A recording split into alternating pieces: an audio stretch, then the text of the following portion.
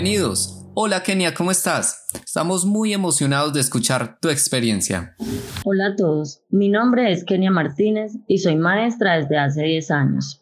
Hoy quiero compartir con ustedes cómo logré romper el paradigma tradicional de enseñar a los niños los números y los días de la semana, utilizando herramientas pedagógicas sencillas pero efectivas. Siempre había enseñado a los niños los números y los días de la semana a través de la repetición para que los memorizaran.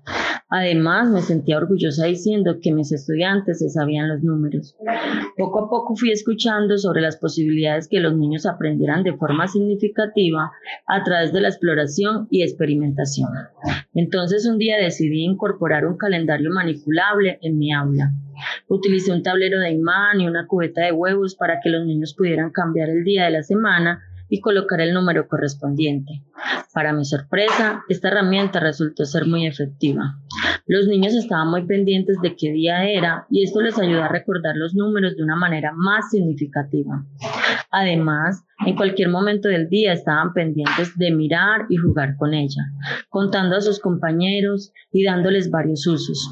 Esta herramienta pedagógica tan simple resultó un gran éxito en mi aula, a pesar de que tenía muchas dudas al crearla. La utilización de nuevas estrategias y la creatividad permiten aprendizajes más significativos para los niños. Ahora siempre pienso en nuevas herramientas y materiales para que los niños puedan construir su propio aprendizaje y desarrollar pensamientos críticos de una manera más significativa. Gracias Kenia por compartirnos tu experiencia.